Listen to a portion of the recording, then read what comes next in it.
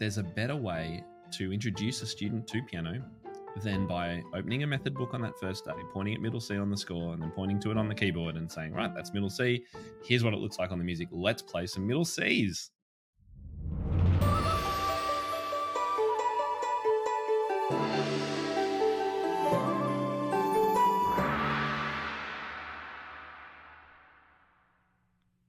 Have you ever thought about teaching a beginner with no book?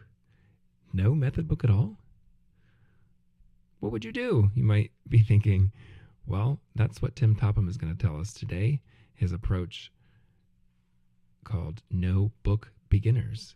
And he's going to tell us why this is beneficial and get students engaged and learning musicianship skills even before getting the method book out, and this whole idea of delayed reading. So I'm really excited because Tim Topham is a rock star and he agreed to come on the show. Hope you'll enjoy. Welcome to the Piano Sensei Way. I am your host, Clinton Pratt, and I'm here to help you master the art of running a successful piano teaching studio. I'm really excited to have rock star in the piano teaching world, Tim Topham, with us, and I will just let him introduce himself. If you don't already know him, now you will, and I'm sorry that you've missed out on his stuff before. But Tim, welcome, and tell everybody where you are and what you do. Thanks, Clinton. Thanks for having me on your show. I've been watching the evolution of your show over the last few months and really enjoying listening to them. So congratulations on kicking it all off. And thank you for having me again. It's great to be here. So I'm Tim Topham. I run topmusic.co. I'm a piano teacher and also a classroom teacher. So I actually taught classroom in a variety of places in the world and a variety of different subjects actually over the course of about 20 years.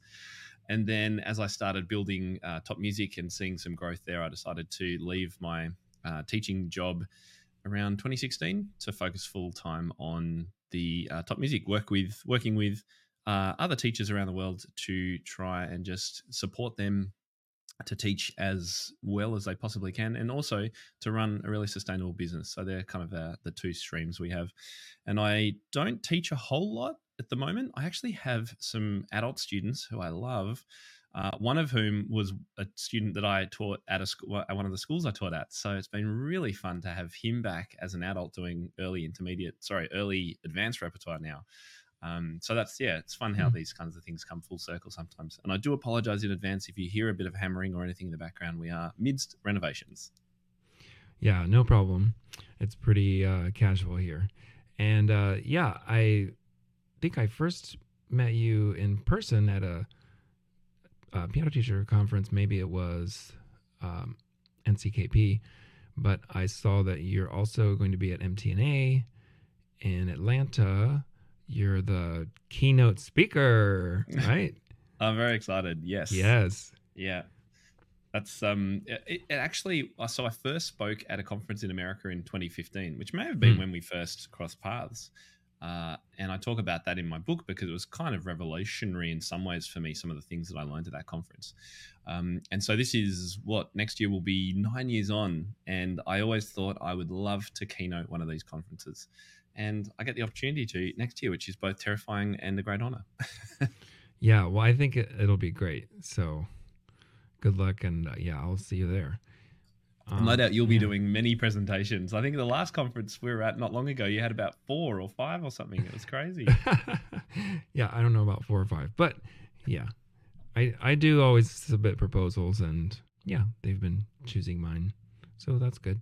So let's talk about beginners, how to teach beginners, how not to teach beginners, make them read music before they can play a note. That whole thing. So I don't know what.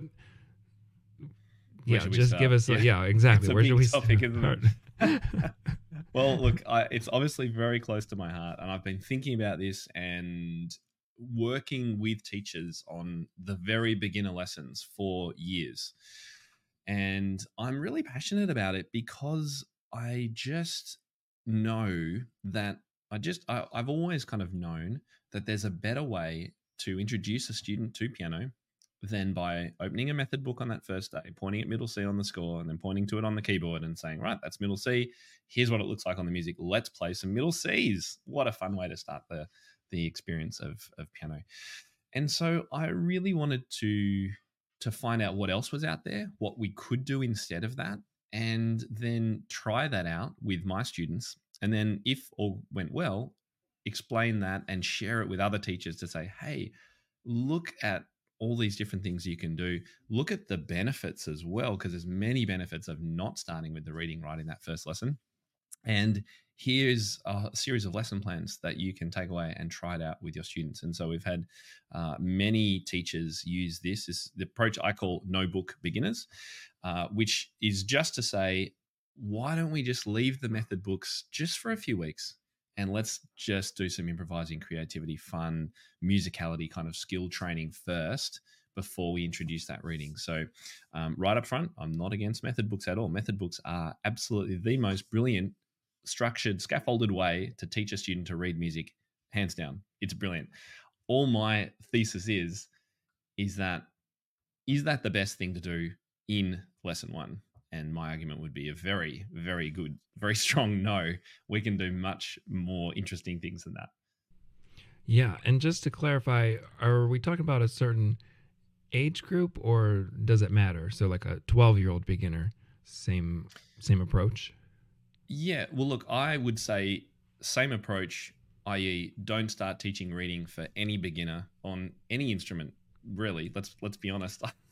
I know that our guitar teaching friends, they don't get out the method book. They don't teach reading right in their first lessons. The drummers don't, I'm sure. And I would say for all instruments and all ages, the approach that I use, called No Book Beginners, is really designed for 6 to 11, 12-year-olds, which is, I guess, our primary market for beginner piano students. We have some resources for preschool that uses the same context or same approach.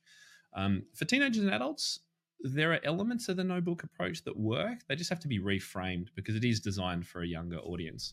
And there's so much more. And I know you're passionate about teaching students about harmony and pop and just the structure of songs and things like that, which really resonates with teenagers and adults, particularly at the start, because it can just be mind-blowing, particularly for adults who've come back to learning an instrument as an adult when they did it as a child and they never realized, and it was never taught. Oh my goodness, pop songs, I can make a pop song, I can play some chords, and I can make music. So it's really fun to do that, I think, before the reading starts with adults and teens too. Yeah, and there's so many things that go in to playing an instrument and playing piano. You know, you got to play the notes and play your fingers and do the rhythm and all this stuff. So I've always thought, isn't it overwhelming to try to make somebody like, here you have to read it and play the right note and play the right rhythm and play the right finger. Oh, and make it beautiful, and and don't look at your hands, or do look at your hands, and all this stuff. And I remember learning viola, I think in 4th grade, and the first several, I don't know, days or weeks was just trying to get a sound. Like we weren't reading. I was just like trying to make it not screech. That's right. I was trying to play Jaws on like the low note. Okay, I can play Jaws. And so with piano, it's a little easier to make a nice sound. You don't have to like create the pitch. You just we don't have to worry about the intonation of right string instruments. But still, we have to like make music, like make a sound, right? So I've talked about this in other episodes, but I'm passionate about improv and just doing that from the very beginning.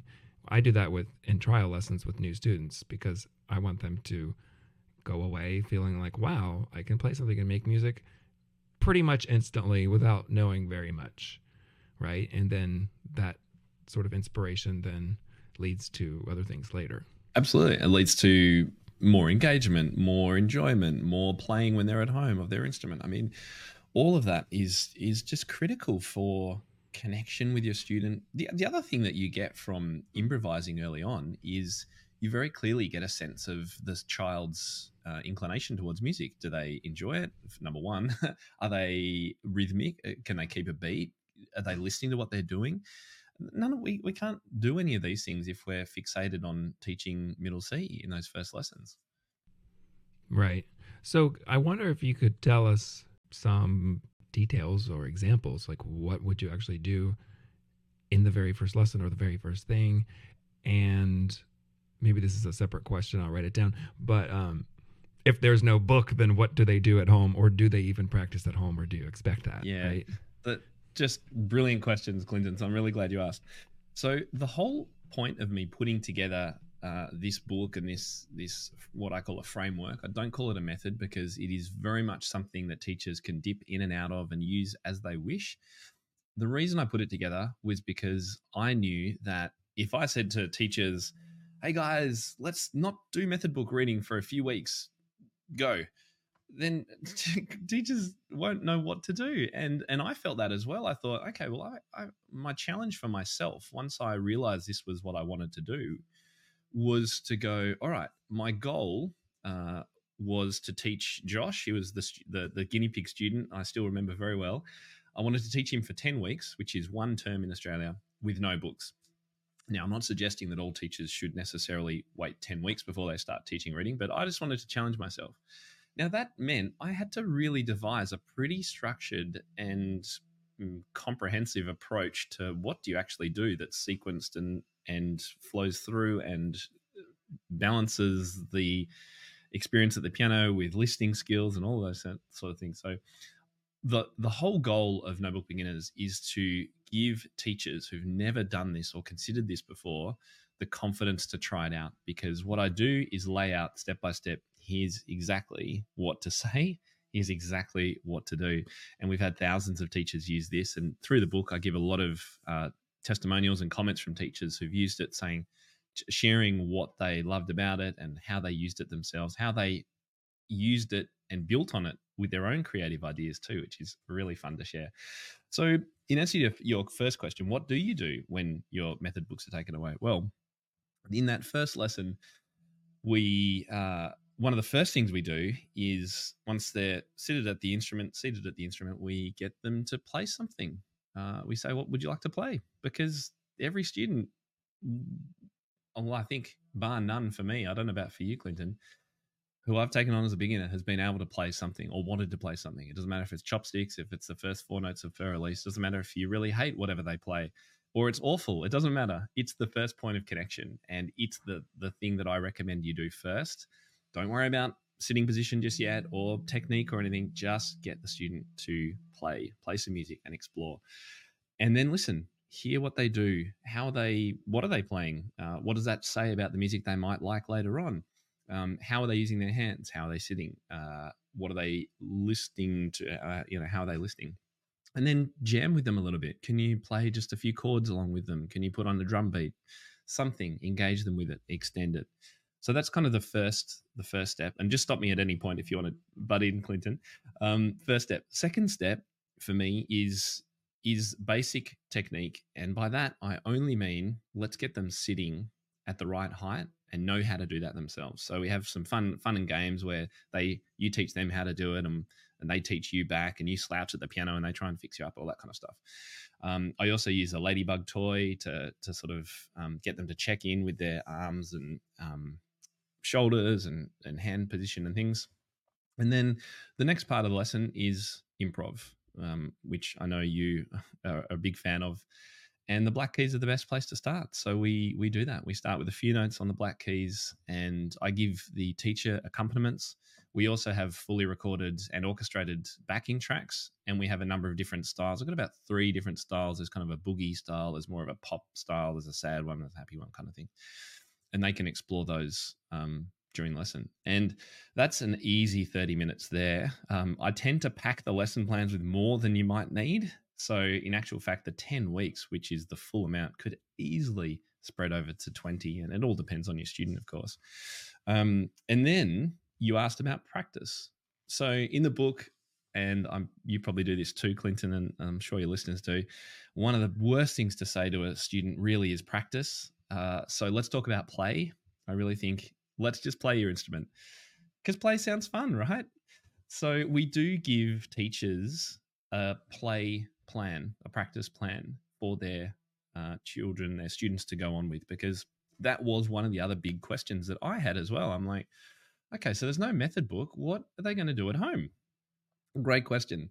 So we actually specify. Well, I've specified it what they should be doing and what you can let them do. And part of the reason of orchestrating these backing tracks and having the recordings available is so that they can continue to go on and do some more of the improv. We do a little animal improv as well in that first lesson, so they can make up a different version of that. They can teach their parent how to sit at the piano. There's a number of different activities that will keep them progressing during the week, and then they're going to come back and be able to show you something new to start off the next lesson. Yes. Okay. Great. My brain is spinning and stimulated because this is all very interesting. And I like how you say play instead of practice. I always thought that too. I'm like, we do say play the piano. So it should be fun, right? Like, why do we don't say, I'm going to go work the piano or I'm going to go, So we do say play, and yeah, we should say we say play that. The piano, but we say do your practice. Yeah. And it's hard. I automatically say practice as well. I've really had to focus on changing my language around, let's just play. And older teenagers and adults will kind of see what you're trying to do. Little kids will just go, I can play. That sounds fun. Right. And when it's not, if it's a sport and then you have practice, it's usually guided because you have a coach, So, I'm going to soccer practice or football practice, but it's guided, right? So it's, of course, that's a whole other topic. I did an episode of practice. Same with dance as well. Right? Yeah. So, but piano, I was like, practice piano. Well, then, what do I do? So I like how you have that laid out and that the student can play piano while they're at home and play along with the backing tracks. I love that too. Yeah. And getting the parents involved too. I think it is critical at those beginner stages, particularly with a 6, 7, 8-year-old. Get them involved. And so we do mention in the lesson plans ways to get the parents involved as well. Mm-hmm. So then is there so when it's no book beginners, okay, right. I was thinking no method book, but it's no book at all. So is there something that the student does have that's not a book that they can reference to remember what they're supposed to do? There's nothing physical for the student. Okay. The teacher can print out, and I would recommend printing out the lesson plan. So it is a book for the teacher. There's a teacher reference, I guess. But for the students, you can assign the play activities in whatever way that you feel works best. So you might write it in a notebook or an assignment book or on an app or whatever it is. But no, there's no specific book for them. Do you want to connect with other teachers in person? Do you want to learn new teaching strategies and explore outside-the-box approaches? Join us at the Creative Teaching Conference, a radical retreat to recharge and reinvigorate your teaching.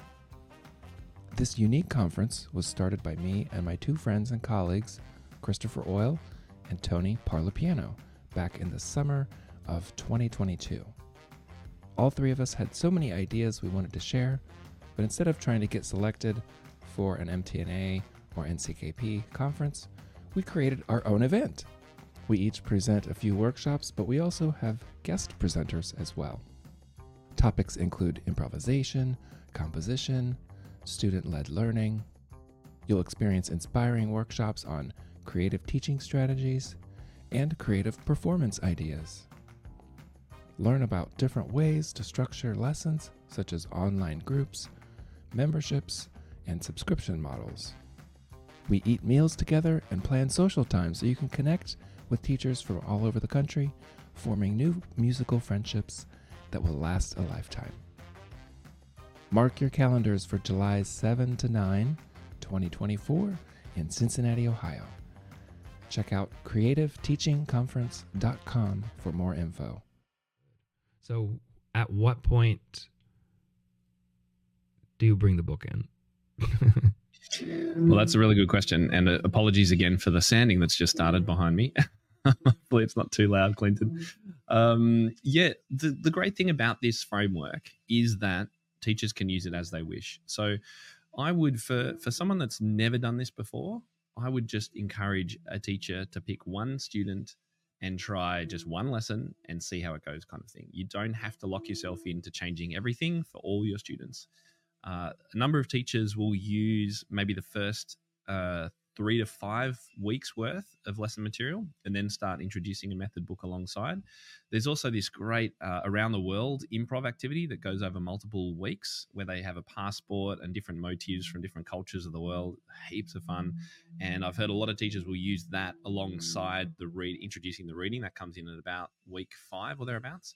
So it's super flexible. Teachers can use it as they wish. And that was a big thing for me. I'm not dictating you must do this for every student and follow it to the letter.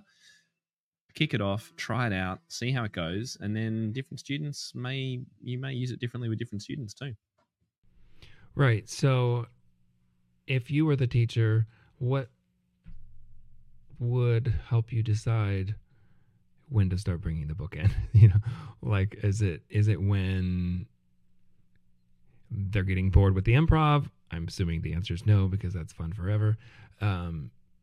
Is it okay, we're ready to have a different kind of structure, or they can handle focusing on the page, or what? Yeah, it's going to really depend on how they're interacting with the notebook activities. I would suggest that you could start. I mean, it just depends on also the goals of the student, where their interests lie, how motivated they are. Do you feel to start reading as well?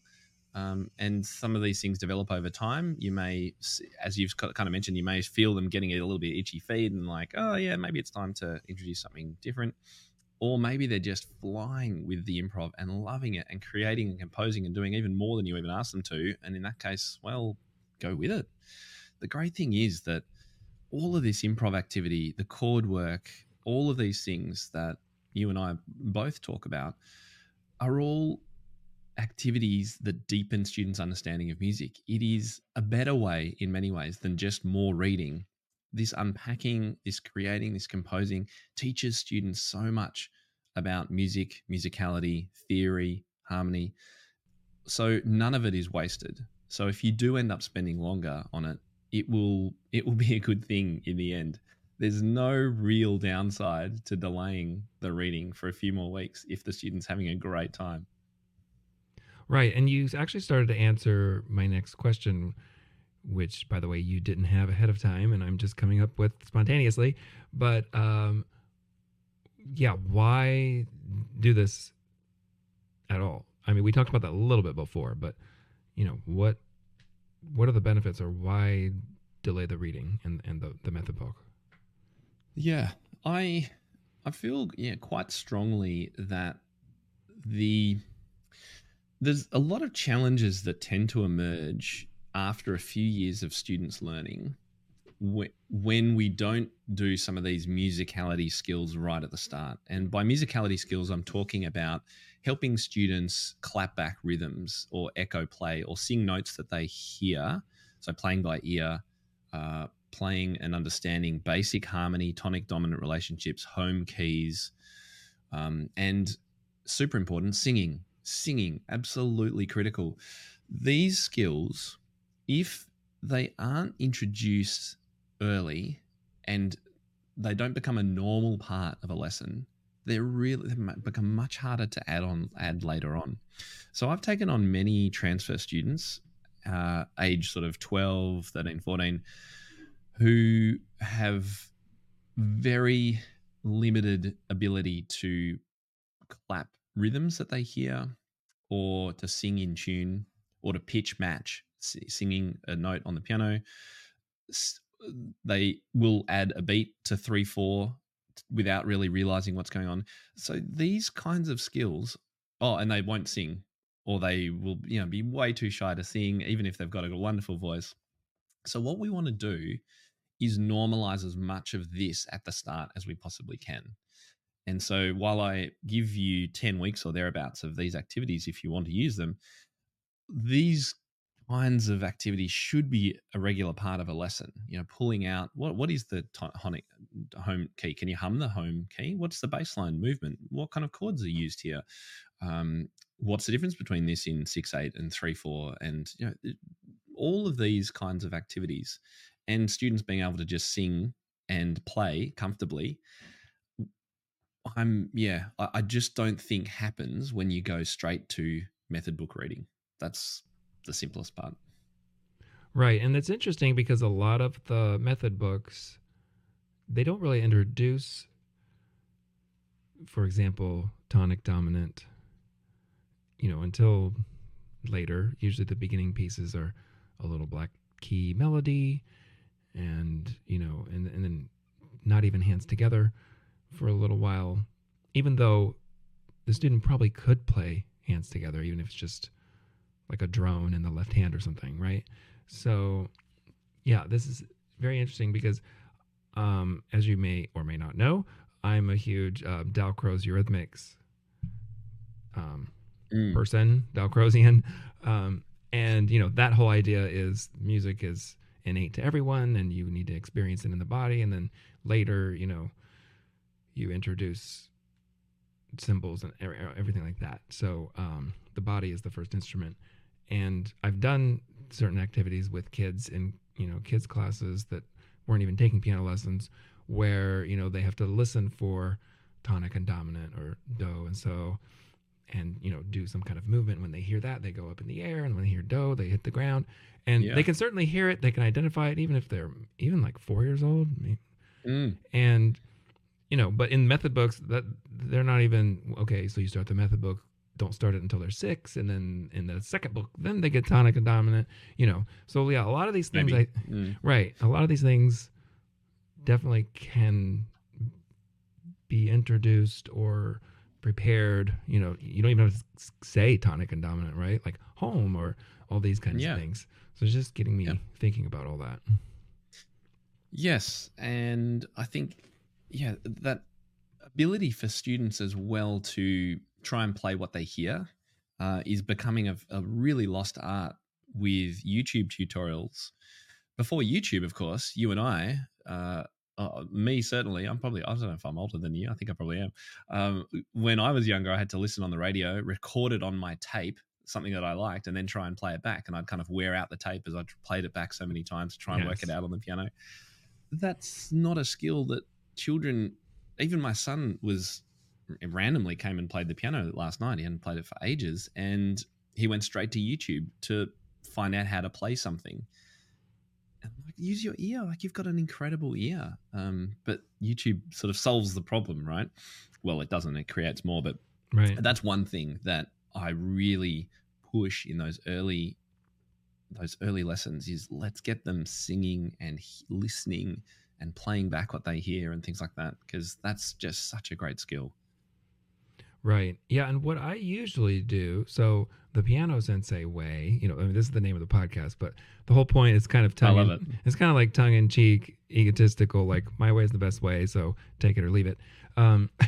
But, we like learning new things and everything. So, up until now, the Piano Sensei way is sort of introduce all these things towards the beginning and at once, so maybe I have a 7-year-old beginner.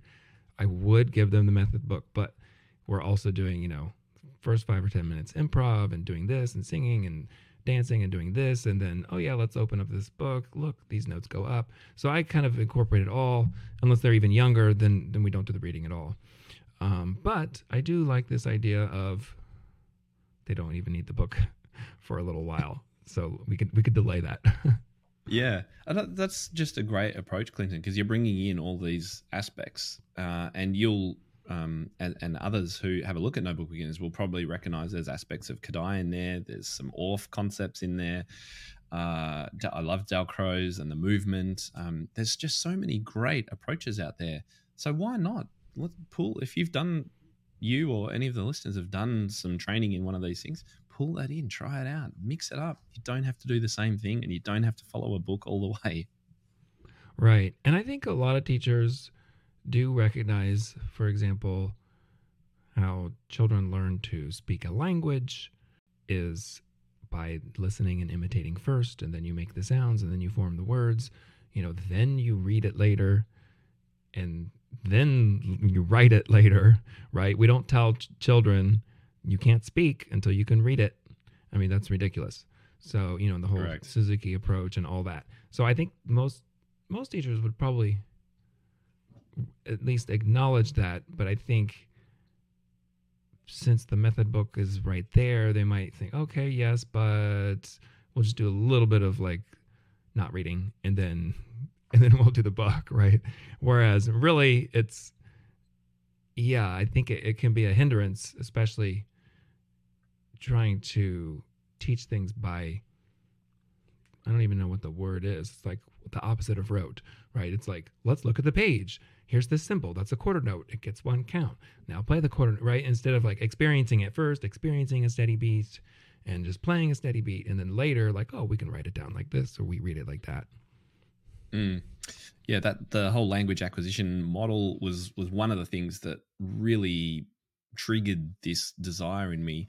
I already had the thought reading from the start isn't the right way to do it. And then I went to that 2015 NCKP, which I think you were probably at as well, where Dr. Edwin Gordon's keynote was read out, and that was all about music learning theory. And just so many things in my mind were like, yes, this makes so much sense. Then I started talking to other people about it and interviewing them on my podcast. And yes, this sound before symbol process makes so much sense. As you say, we wouldn't force a child to read before they can speak. Get them speaking and making up words and having fun with it before that. But I do understand, though, that the tradition of the method book is so embedded in our industry that it is hard to sort of change that approach. And that's what I really want to do with this, and that's why I provide such structured lesson plans, is to say anyone can do this. And there's plenty of quotes from teachers in there who've never done this before and have managed it. They've gone out on a limb and broken through their comfort zone and gone, I'm going to give this a shot, and they've never looked back. And it's changed not only their beginning teaching, but indeed also their approach to their older students. Right. And I can imagine, oh shoot, I just lost my train of thought. Oh, okay, got it. So I think part of it might be how to sell the parents too. You know, when there's no book, like, yay, here was your first lesson, bye. And they're like, okay, what, like, where's their stuff, right? Yes, particularly for parents who've had the traditional piano lesson when they were children. It's we have to teach parents as well at the same time for on lots of things, on play or practice, on just helping and supporting their children. So yes, in fact, and I do mention this in the book, what to say to parents. And there's a great quote from Elisa Milne. I don't have it on the tip of my tongue, but basically it says, if you say to the parent, would you not like your child to be embracing music and having fun and enjoying things and creating music and stuff from their first lesson? And of course, parents would say, no, that sounds like exactly what I want. And so that, I do answer that in the book. But it is important that parents know and don't try to teach every good boy deserves fruit and face and force reading if this is the way that you want to go. So I would recommend that you do chat with them about it, about your approach, why it's different, why you're doing it, and the reasoning behind it. And that's answered in the book. Right. I'm curious if you have thought about creating a book for when you're going to start with a book, right? So instead of just, hey, you can use this approach and then, then we're going to do the Piano Adventures Faber first book. But since you've already done these other things, I think it's a good idea. Maybe you've already thought of it. Now, here's your book, and some of it's related to what we've been doing already.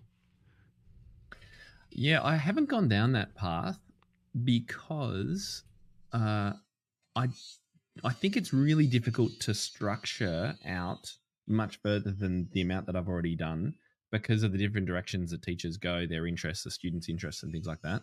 What I have done, and what I do encourage other teachers to explore, is to bring in elements that I've shared in other blog posts and courses and videos, like introducing them to the 12-bar blues and how that works in the blues scale, introducing the pentatonic scale. So this can go on while the method books is happening, and I'd encourage it. And I know you would probably do the same thing where we do some improv on the black keys when they start, but then we can move to the pentatonic scale and then we can add some chords. So teaching them about 4-chord composing and the structure of pop songs and things, all of these things can go alongside their method book reading. I do also encourage teachers to what I call integrate the theory and the practice as much as possible. And by that, I mean, when a student is learning, let's say it's a early intermediate or mid-intermediate piece, it's a Dennis Alexander piece or something like that, to help them understand how the composer has put that piece together by looking at the chord progression. What key is it in? What chords are we likely to see in that key? Can we find those in the left hand? What's the left hand doing? Is it sort of playing fifths? Is it octaves? Is it chords? Can we just pull those chords apart? What if we just play the left hand and then do some improv using the scale of the key of the piece in the right hand? Like, there's lots of activities like that you can do alongside the teaching of the reading and the repertoire that will, again, deepen understanding, help the student make connections for themselves in their mind that will help them with all their repertoire later on. Yeah, that sounds great. We're getting close to the end of our time. And before we tell teachers where they can find out more and find you and all that, is there anything else that you want to say about this approach? I would just say, if you've ever been a teacher who's kind of just questioned this, is teaching this reading from the start the right way or the best way to teach my student? Or if you've had students that have just been a bit bored in those first few weeks, or if you yourself have been a bit bored with doing the same thing, introducing the same method book, the same pieces, and knowing exactly where they're going to use the wrong finger and forget that F sharp and all that kind of stuff. If you just want to mix things up a bit, then I would say try this out. Honestly, the most classically trained traditional teachers have had success with this, and as I mentioned before, literally changed other aspects of their teaching because of the positive impact of this approach. And if you're sort of nervous at all, then grab the book, have a look at the lesson plans, follow through with them in your head. I also share videos of me teaching the first 5 lessons at the piano, demonstrating exactly what to do, how to do it. There's the lesson plans you can print out. There's the backing tracks to support. There's sheet music so that you can play along. All of that stuff is provided. So just try it out and then just choose one student. And if you wanted to, and you really just wanted to tiny dip your toe in the water, then just pick one of the improvising activities or one of the games and just try that with one student and just see how it goes. Yeah, that's really good. I love that you have actual videos of you teaching the lessons. I'm sure that's really helpful. Okay, well, that sounds great. I'm convinced. So tell everybody where they can find it, buy it, all of that. Fantastic. Well, thanks again, Clinton, for allowing me to share this with you and your audience. It's a real pleasure. The information for the book is at topmusic.co/book. Super easy. It will also be available in print on demand via Amazon. We haven't got the details of that up yet, but the book is called No Book Beginners by Topham, so you should be able to search for it sooner or later and be able to find whichever version you want. But if you want, we'll also put links to Amazon and things like that on that page, topmusic.co/book. Great. Okay, I'll put that link in the description and show notes. And Tim, thanks again. It's really been a pleasure to have such a rock star. Thank you so much for coming on the show. And to everybody, feel free to make comments on the website podcast site page, thepianosenseiway.com. Also, there's YouTube video version, so you can see our handsome faces. YouTube, and then it's also The Piano Sensei Way. Thanks again. That's great. Tim. And I'm happy to jump in if questions or comments come through as well. Just let me know. Yeah. Okay. Sounds good. Thanks again, Tim. Thanks so much, Clinton. Thanks for having me.